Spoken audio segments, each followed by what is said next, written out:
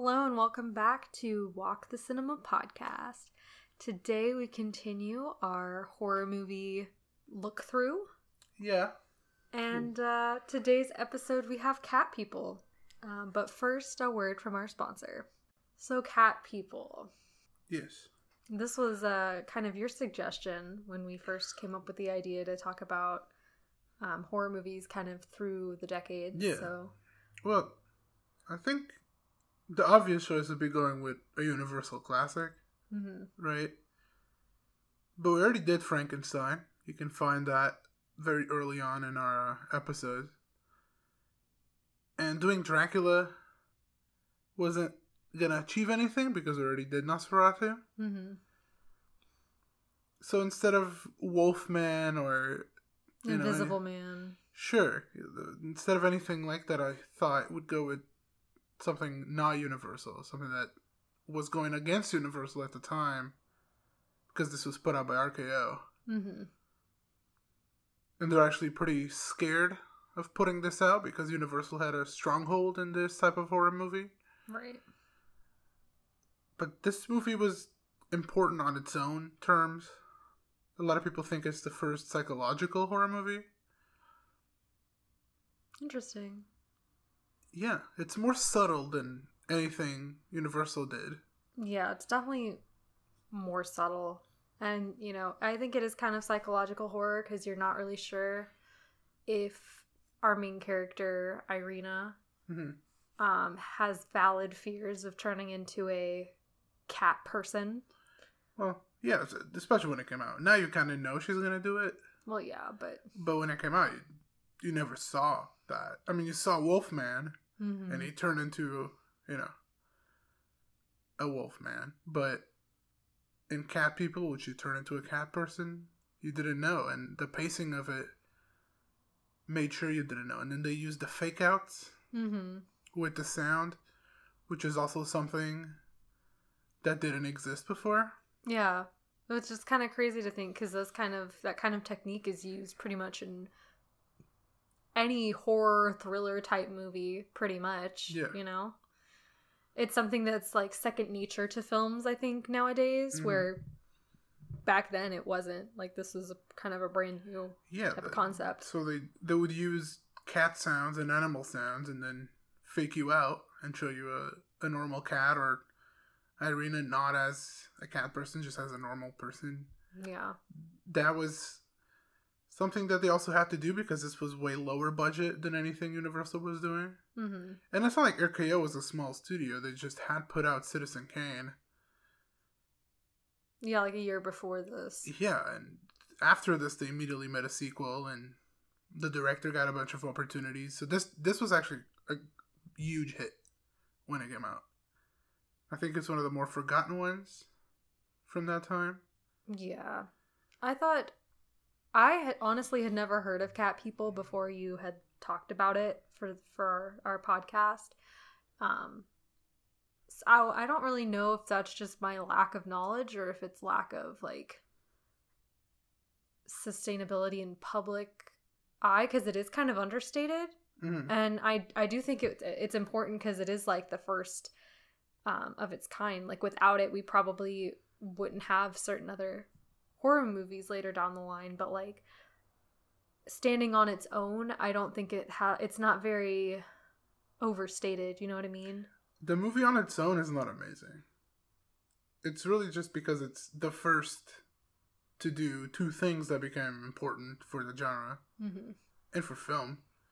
Doing the psychological horror and doing the fake outs with the sounds, which that has a name. It's like the Lewin effect. It's after the director, right? I'm not sure, but it has a name. It's like the cat scare, I think, is like Luton, the Luton bus. That's what it's called. A jump scare that he used in subsequent films. Yeah. So and what people it's important for that, but the movie itself, it's definitely not the director's best. I like Leopard Man and I like I Walk with a Zombie more. I think I like the sequel to this more. The Curse of the Cat People. Mm-hmm. That's a different director or group of directors, but that also feels super unique on its own right. I definitely suggest you watch that one, but it's not really a horror sequel. It feels more like a fairy tale fantasy. Right. But I like that one. Yeah. This one is good, but it's not amazing. I understand why I got, lost with time. Right. And I don't know. I feel like if I was watching this movie, like if this movie was made today, like the plot line wise, like it would go very differently. And I don't know if that's because the audiences at the time wanted something like this, or if it was, just their vision. I'm not really sure. Because, like, I really enjoyed Irina as a character. Yeah. Like, throughout the whole thing. Because she seems like such a sweet person at the beginning with this very big fear, I suppose, of turning into one of King John of Serbia's, like, cat women. Yeah. And so she's, she's worried that when she marries her husband, that if she kisses him, she'll turn into one of the cat people. Yeah. I think the movie, putting it as her fear of kissing her husband or being intimate with her husband might be part of, female revolution at the time, and being scared of looking like being scared of your own sexuality. Mm-hmm. Being scared of doing anything that's not womanly. Right. But I just thought I liked her as a character, and I think that her husband and Oliver is her husband, and Alice, his co-worker, I guess, they did her so dirty. Yeah. They're the ones that are, like, in the sequel, and they're still being haunted by her, so I guess she gets her payback a little bit. I guess, but it just seems so, like, the ending leaves you a little, I don't know. She kills one person, yeah, but she didn't kill the right person. Yeah, because, like, I don't know, maybe I do like those types of movies that are, like, revenge type stuff. I don't know, because I kind of wanted her at the end to kill everybody that wronged her. Bloodthirsty. That wronged her, because I really liked her as a person, and I don't think she deserved, like, what she got. Okay, but let's talk about the actress. She was very famous in France at the time. Simone Simon. Yeah, and she came to America to do movies, but she was, like, the only good actress in this. Everyone was kind of dull and, like, I don't know, stiff. Yeah, I agree. So the acting is definitely not why this is important. I think that's kind of one of the reasons why I like Irina so much, is because, like, she's the only character that you can really relate to, or, like, care about. Into. Yeah, like, everybody else is kind of just there as a vessel, I guess, for her. Yeah, I mean, growth. It is part of the psychological horror of it. You're there for the main character, waiting to see if she is a cat person. So the other characters are just there to feed into that. Feed into, like, being potential victims. They just do bad things to her, so, you have a reason to suspect she might kill them. Yeah. But, like, I don't know. She marries Oliver, and she's like, I tried to stay away from people all my life, but I fell in love with you and I didn't want to, because she's, scared of being intimate with him. I think that's the whole message of the movie. Like, as a screenplay, I think the message is of women being scared of being perceived differently because they're attracted to men. And because they, have natural feelings. Right. And needs and desires. You think it's more of, like, a female sexuality repression type thing? Yeah, I think it's about, like, the repression that females felt at the time. I could see that. They couldn't be, out there with their feelings. Yeah, because I do think that, like, once you do kind of, like, shift into a different category, I guess, when you go from being, like, a single woman to a married woman. Yeah. There's, like, a status change. There's, like, a expectation type change. You're no longer seen as, like, pure and virginal, you know? Yeah, she says she wants to be Mrs. Reed. Mm-hmm. And she wants to be his wife and everything that she thinks his wife should be. But she just can't. But she's scared of that. Yeah. I mean, in the movie, it's because of, the stories that she heard in Serbia. Maybe I'm reading too much into it. I don't know. I see where you're going, but yeah, the part where her husband basically confides in Alice about Irina's fears or issues, perceived issues, because Alice is the one that recommends the psychiatrist that she goes to see. And just like when Irina finds out that Oliver did confide in Alice about their problems and her problems in specific, she gets angry. Mm-hmm. Or she gets disappointed, I guess, Yeah. I feel like that was a good, like, representation of, or a good, like, look into how, like, a married couple,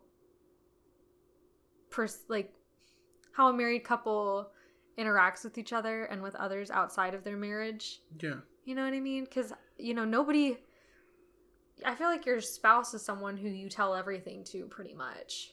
All of your fears. Yeah, but she's also a foreigner, which I feel like a lot of movies do that. Mm-hmm. When it's like the silly foreigner that marries the smart American, and then, the American thinks they can play them, but the foreigner's not as silly as they seem. Right. I think that happens a lot. Yeah, but I think that, like... it's its own trope. Yeah. Well, with that one, like... with her when hit with Oliver confiding in Alice, it feels like a betrayal to Irina, because like he's not supposed to tell other people about their issues, especially not another woman, and especially during this time. Like, I think even in today's standards, like, no, I think there'd be very few women that want their husband to confide in a female friend, companion, whatever, about like the problems that their wife is having. I guess it depends. It depends, but I think. But in the scenario of the movie, she doesn't like it at all. Yeah. So that's. Yeah, it's pretty obvious she doesn't like it. Yeah, and then it just kind of spirals down from there. Like, Alice tells him that she loves him, and he's kind of like, well, I don't really know if I love Irina, or if I know what love is. Maybe I just like rushed into this, and it's kind of. They kind of do rush into it, though. Yeah, they do. It takes, 10 minutes for them to being married in, the movie length. Yeah. It's really fast, which the movie's really short. Yeah. So I think that was probably also kind of a reason why. It was low budget, so I don't think they could film a marriage scene. Yeah. Or, extra scenes for it. And RKO didn't have that much trust in it when they put it out. So, yeah, that part's a little rushed through, so I guess it makes sense that he feels like he rushed into it. Yeah. Because they literally rushed into it. Yeah. And then... that goes into her... well, I think it's after they visit the museum, but it goes into her scaring... Alice in the pool. Yeah. Well, because, before that, they were at the museum, like you just said, and they kind of completely ignore her. Yeah. That's her breaking point. She wants to be a part of his life and his interests and stuff, but he kind of shoves her aside for this other girl that's giving him more attention. Or, more perceived attention, Yeah, but that pool scare... uh-huh. I think that's a really effective one for me. Yeah. That's, probably the best scene or the best transition scene where it really becomes, okay, this is a good horror movie, or at least decent. Yeah. Because, it kind of makes you wonder if she turned into the cat, the jaguar type thing. Black Panther? Black Panther, yeah. They don't say it. They don't say the name of it. But, in his next movie, or a couple movies after, the director uses, I think it's the same cat, and he calls it a leopard, but in this movie specifies it's not a leopard. Yeah. So I don't know what that cat is supposed to be, but I think it's a Black Panther. Yeah. But either way, it kind of alludes to the fact that maybe the Black Panther is inside of the pool house with her. Yeah, because it has the roars and the sound. They use the sound. Yeah. And then the lights, get turned on or something. She turns them on. Yeah. And then it's Irina Yeah. and not the cat. Mm-hmm. But when Irina leaves, then Alice finds that her robe was all torn to shreds. Wonder who that was. So, you know, it kind of alludes to the fact that maybe Irina already has turned into a cat before. Yeah. You know? But then she gets kissed by Judd. Yeah, the doctor. And that immediately turns her. Yeah. So her fears were validated. Yes. I don't know what the real message of that could be. I don't know. Validating her own fears. I don't know if that's a positive or negative. But in the movie story, the curse is real. Yeah. And the physical contact makes her into a cat person, and she immediately kills the doctor and flees. And then she gets killed at the end. She gets killed by the jaguar. Yeah. That she lets escape. The big cat. I don't know what to call it at this point. I'm confused myself. But so she gets killed by the cat. The cat gets killed by a car. And then Alice and Oliver find her. And they say, she never lied to us. Mm-hmm. So that validates all of her feelings throughout the movie. Yeah, she was never being deceitful to anybody. And I don't know. I think that her character is kind of tragic in a way. Because it's like, she had these genuine fears, mm-hmm. you know, and then her husband leaves her basically for this other woman because he thinks that Alice can make him happier. Well, they even mentioned that he shouldn't divorce her. He should try to get her annulled because you can't divorce a crazy person. Mm-hmm. So they think she's lost her marbles. Yeah, and they wanted to help her. Like, they weren't trying to leave her high and dry, I guess. No, they thought that she's this crazy Serbian woman, so her feelings don't matter much.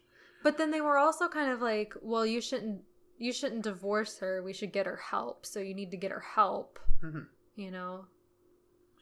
Like, we're not just going to leave her to be crazy. It is a tragic female tale, which is why I think there's a lot of... You think it's about femininity? Yeah, there's a lot of undertones of that. Yeah, I can see that being the case. Because she feels like the classic woman that's not taken seriously. Yeah, and I think... The hysterical woman trope. Yeah. That still exists. Yeah, that's true. That's not an old trope. That's a trope that, hysterical women being, laughed at or ignored or... Yeah. Patronized. Yeah.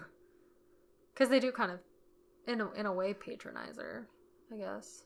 Yeah, they do. I would say they do. But yeah, I don't know, there was that part of me that was like, ooh, I really just don't like Oliver and Alice. Like, they really did Irina dirty, and something that I just didn't like, you know? Yeah, but I think all of that was just to keep you... guessing. Yeah, keep you on your edge of the seat, thinking, will she kill them? Can she kill them? Yeah. So... They had to do something bad to her. So, I don't know. Screenplay's fine. Yeah. I mean, it's nothing crazy. It's not great. It's not awful. What the director did with, the low budget, and he did what he could. And it is a stepstone in horror films. Mm-hmm. It's not the best horror film. Kind of like Nosferatu. Even though a lot of people think Nosferatu is the best horror film, but I don't think a lot of people think Cat People is the best horror film, but it is significant for the things we've mentioned. And the psychological horror really works. It's just not super heavy-handed. Yeah, I agree.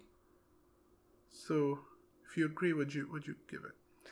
I gave it a 6 out of 10. There's a pattern here. I know. It's just because, I don't know. I liked the movie. I thought it was entertaining, but there wasn't anything that particularly captivated me about it. I do think that, like, it's kind of hard because it's hard to judge this because I know the impact it had on filmmaking, but the movie itself doesn't really leave an impact on me. You know what I mean? Yeah. My rating would also have nothing to do with the impact. Yeah. Just the movie itself, I think a 7 is fair for me.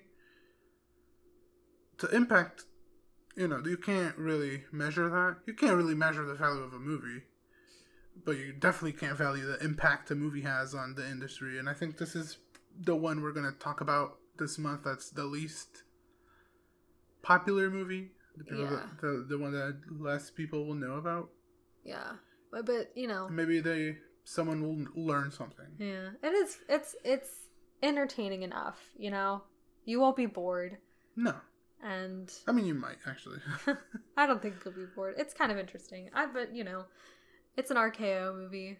Yeah. They no longer exist. It's kind of fun to, like, watch old movies from the 40s that even my grandparents weren't alive when they came out. Yours were, but mine were like in their 30s. No, in their 20s maybe. Yeah. Their early 20s. But it's fun to think about. But anyway, that's all we have for this episode. Don't forget to like, subscribe, share, leave us a comment, all that stuff if you can. And we will see you next time with one of my favorite horror movies, even though I don't like horror movies. So, see you next time.